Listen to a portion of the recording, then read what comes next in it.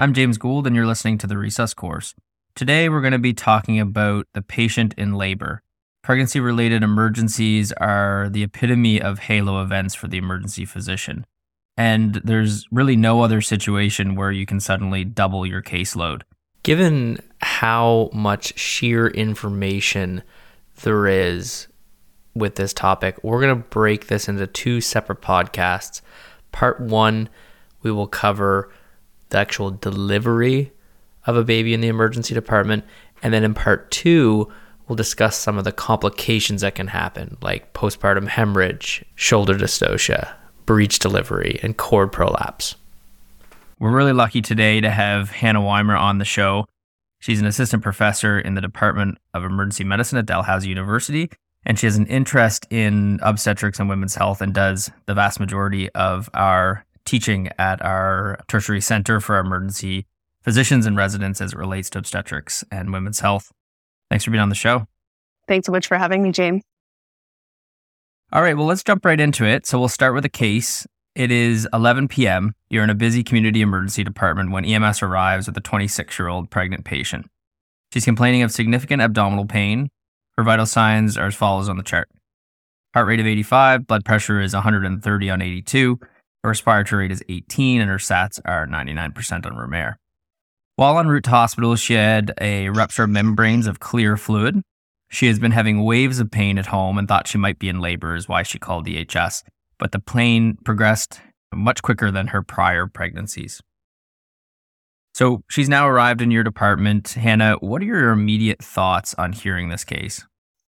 So listening to that case, I think you have to take a big picture perspective. And first of all, ask, is this patient in labor or is there something else going on? So certainly given that limited history, but that history of rhythmic waves of pain and suspected rupture of membranes, certainly makes me think labor is one of my top differentials. But you also want to think about things like other intra-abdominal pathologies, potentially a trauma case. Could this be an abruption? A few questions that can rapidly help us sort out the situation is asking how far along this patient is in pregnancy. How frequent and strong are the contractions? And what was the timing of rupture of membranes? Other important questions would be if there's been any vaginal bleeding and if the patient is feeling an urge to push. Assuming that we do think that this patient's in labor, the next thing we want to know is this a high-risk pregnancy? Every delivery that we do in the emergency department is unplanned and therefore inherently high risk. If the patient has no problems in this pregnancy or has had no problems in previous pregnancies, that makes our delivery in the emerge even more risky. And another thing that a patient might not know, especially if they haven't had prenatal care, is how far along they are and whether baby is head down.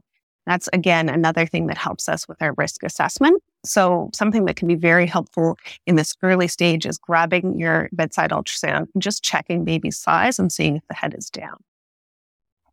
And then the last question, again, going along with the assumption that this patient is in labor is, do I have time to transfer this patient to a better setting in a labor and delivery suite where they do this every day? Or is this patient going to deliver in our department? Everybody would obviously be much more comfortable having this delivery happen in an obstetric setting, but sometimes we really just don't have that kind of time. In our department in Halifax, we see about one unexpected delivery per year, but that number has been rising, and some of our community centers see 2 to 3 unexpected deliveries per year. So we really need these basic skills to be able to provide maternal and neonatal care for both a normal delivery and if any complications arise. Yeah, definitely. So what kind of staff are you preparing? What are all the things that you need to get ready for this type of patient, assuming that they're in labor? So ideally, you've had some practice with this scenario or you've thought about it beforehand. One of the great things to have, and James, I know you're a big advocate of this, is having set bundles or carts for these types of scenarios. Ideally, you do have a delivery bundle available, but if not, what you're going to need is at least 2 Kelly clamps, a pair of scissors, some sort of bowl or container for the placenta. A nice to have thing is a tube for cord blood, but that's not essential. And ideally, you have a plastic umbilical cord clamp. You're also going to need lots of towels and ideally a sterile gloves and sterile gown. You should have a radiant warmer that's ready, and you bring this into the room as soon as you hear that the patient might be in labor and turn it on, because we really want to keep baby at a nice warm temperature. Ideally a temperature of 36.5 to 37.5 degrees is where we want baby to be, because we know hypothermia is a really big problem and very common complication after the baby's born if they need resuscitation. Ideally in the room too, we have all of our neonatal and adult resuscitation equipment, which would include all of our airway and vascular access supplies. In terms of the space, so the space should ideally be a space where you have a gynae stretcher, because most patients will deliver in the dorsal lithotomy position. And ideally, you put this patient in a resus room, because again, if you do end up having to run 2 tandem resuscitations, you really want that space. You also want space for your ultrasound, you want good lighting, you want oxygen, suction, and all these things are available in a resus room.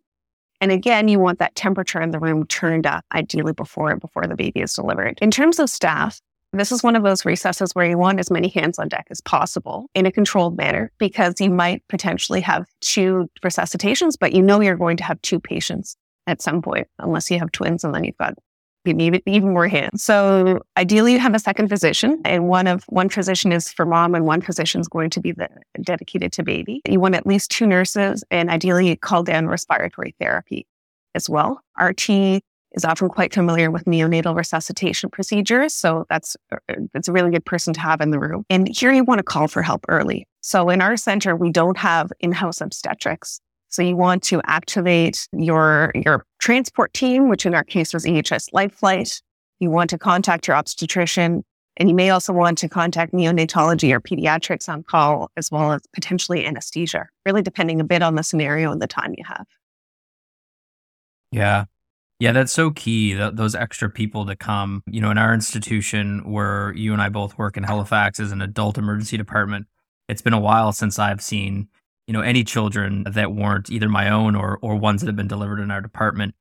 But RT just has such a wealth of experience in managing pediatrics. And the other one for us is we have our critical care paramedics in the department, and they're either currently working as a ground ambulance paramedic as well, or they have previously and they've, cared for children in these kind of scenarios. So, those are just such a valuable resource for us. All right. So the patient is in the resus room. The vitals are really unchanged from what we described before.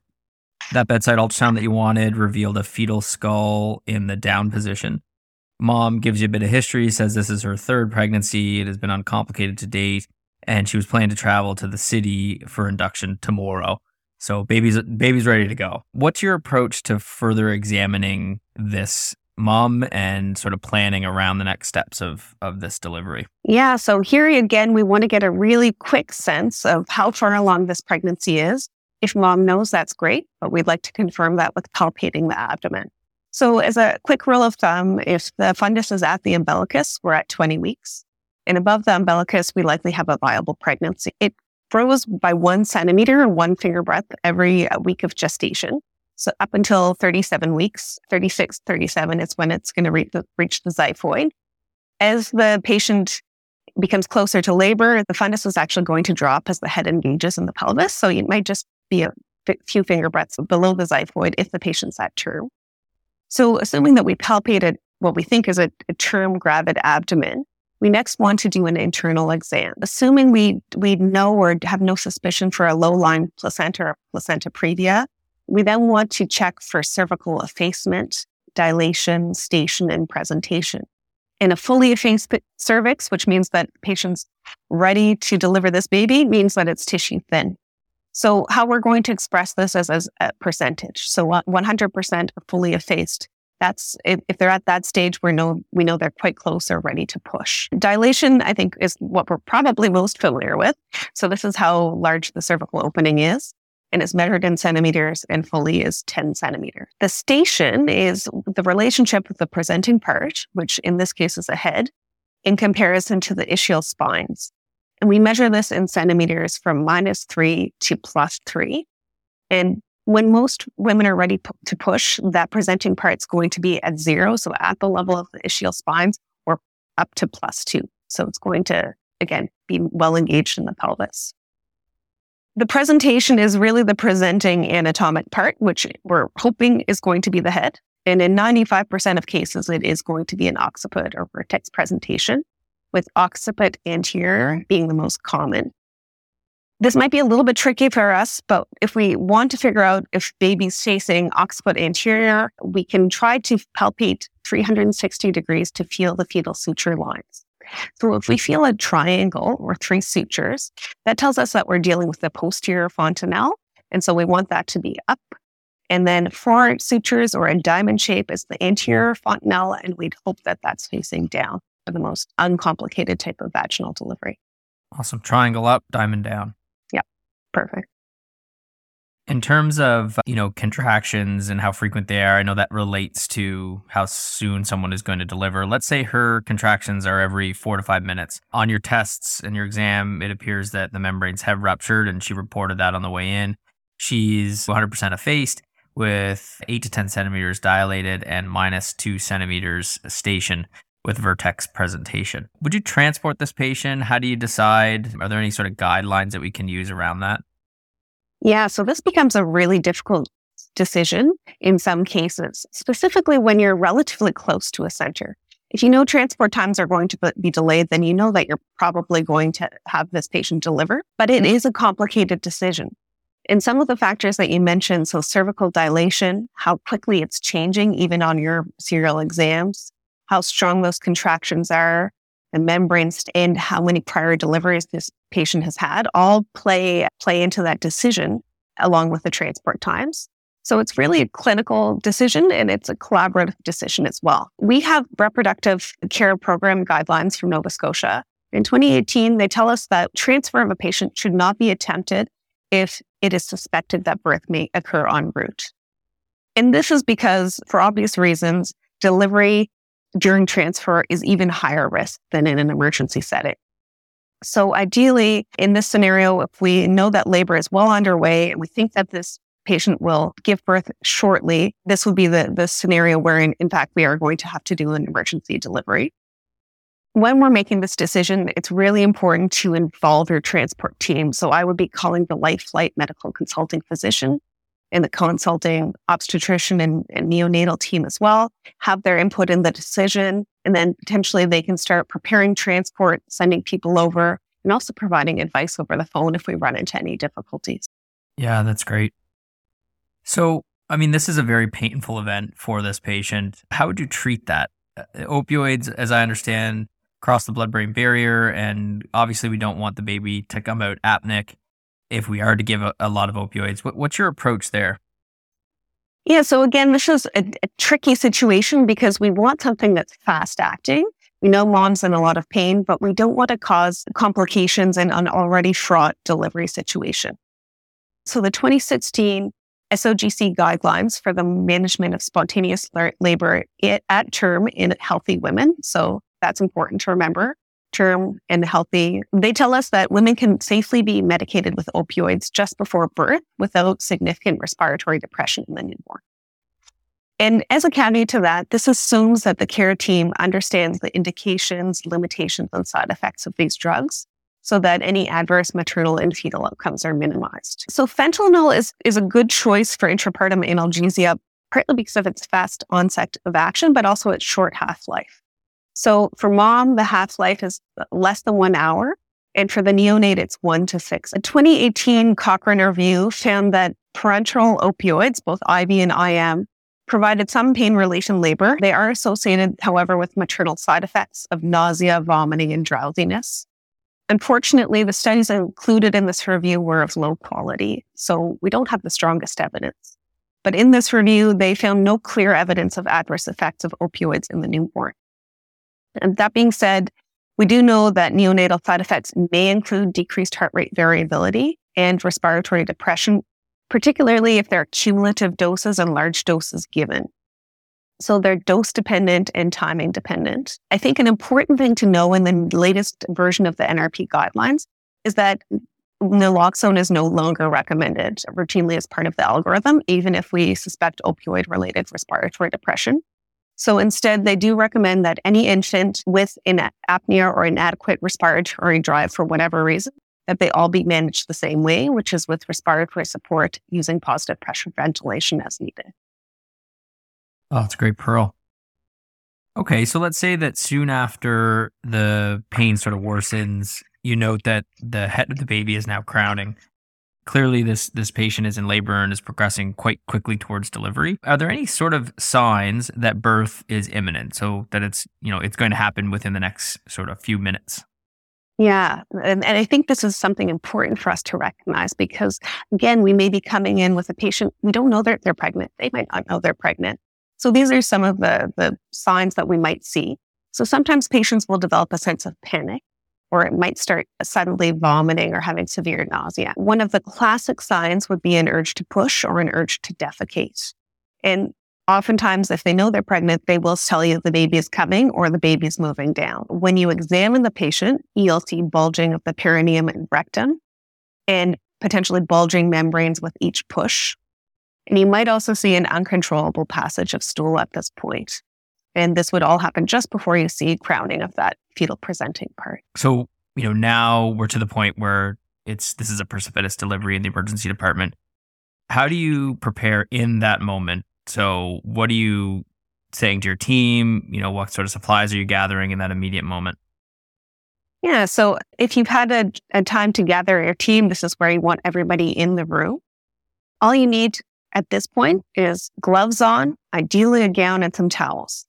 Then some clamps, scissors, and something to clamp the umbilical cord with. That's really all you need as a bare minimum at this stage. You want the patient placed in the dorsal lithotomy position, and you want one person, that might be family member or somebody in your care team, to support each of the patient's legs. And at this point, the most important thing is that you stay with the patient at all times and that you model a very calm, comforting attitude. You want the patient to be comfortable and you want your team to be comfortable. And telling the patient something like, we've got this, we've got you, we're going to take care of you and your baby will help, again, calm your nerves, but also help calm the patient who's obviously delivering this scenario that they never anticipated. Yeah, you set the pace. Well said.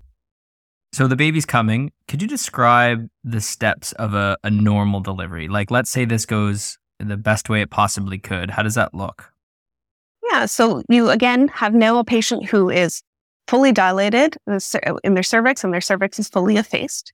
So every time that they're feeling a contraction, you want them to start pushing and sustain each push with each contraction, and then take a break as the contraction passes away. And then once you see the crowning happen, this is where you want the one hand on the bottom of the perineum, supporting the perineum with a towel and stretching it as that crowning part essentially stretches the perineum. Now we're preparing for delivery of the head. So we want this to be a controlled delivery of the head. And so we don't want the head to rocket out of the vagina. So what we do is we support the perineum using your non-dominant hand. So for me, my left hand will be on the bottom supporting the perineum.